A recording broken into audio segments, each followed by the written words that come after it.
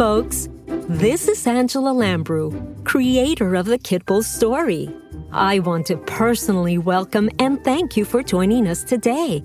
This is your podcast where animals have a voice.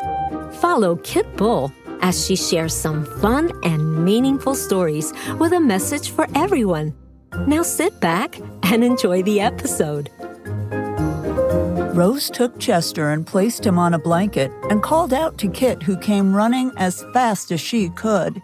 Concerned at seeing her friend all bandaged up, she sniffs his paws and digs for some clues until she finds some answers. Chester! Oh, Chester, dear friend, what's going on? You're all bandaged up. Let me see. Oh, does it hurt? Yep, it hurts. Oh, I really don't know what happened, Kit. I got dropped off like this by you-know-who with these sores on my feet, and Rose cleaned and bandaged me up. Goodness, you're bleeding. Rose will have to change the bandages for you again. How and when did this happen? Don't know. It kind of just happened. It's probably been a week or so that I'm like this, and it hasn't been fun. Not like I have much fun anyway. But now I can't even walk. Mum had to carry me in. You've been like that for a week and nothing's been done about it? It's good she carried you in at least. But don't worry, Rose will take care of it. Oh, it looks pretty bad, Chester. I sure would like to know how you got those sores, though. Looks bad, huh? Yeah, and my belly aches too. Hey, Kit, guess what? I'm sick as a dog. I always wondered why they say that.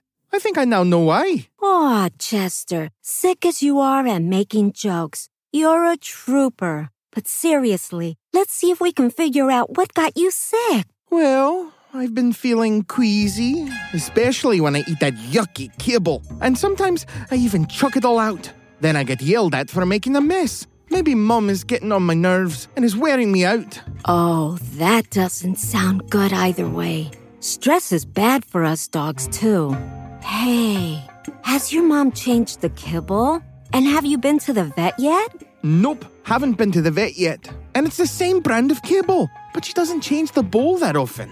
Gosh, that sounds nasty. She should really wash out the bowl and give you fresh food daily. Yeah, right. Oh, I used to be a tough guy once, you know. And look at me now, a useless pup. Chester, come on. You're still a tough guy, and you'll get better soon. Just wait and see. Hey, wait a minute.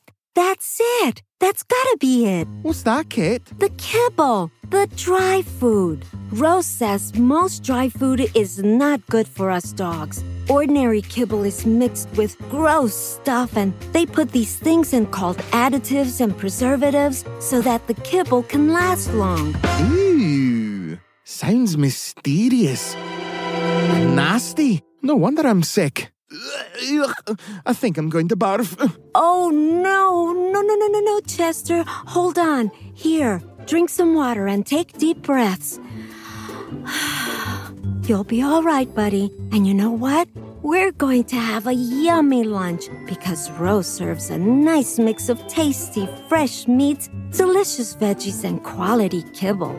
How does that sound? I'm not that hungry, but at the moment I feel like a bone. Like picking a bone with Mum. Or maybe just chewing on one. Okay, a juicy bone coming right up. But you have to eat more than just that. You know, a healthy meal will help you start healing right away.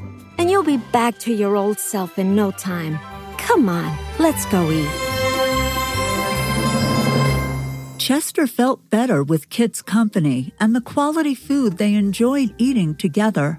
Still, Kit worried about Chester's injury and wondered why his mom wasn't as concerned about it, and hoped she would listen to Rose to never wait long to take a sick or injured pet to the vet.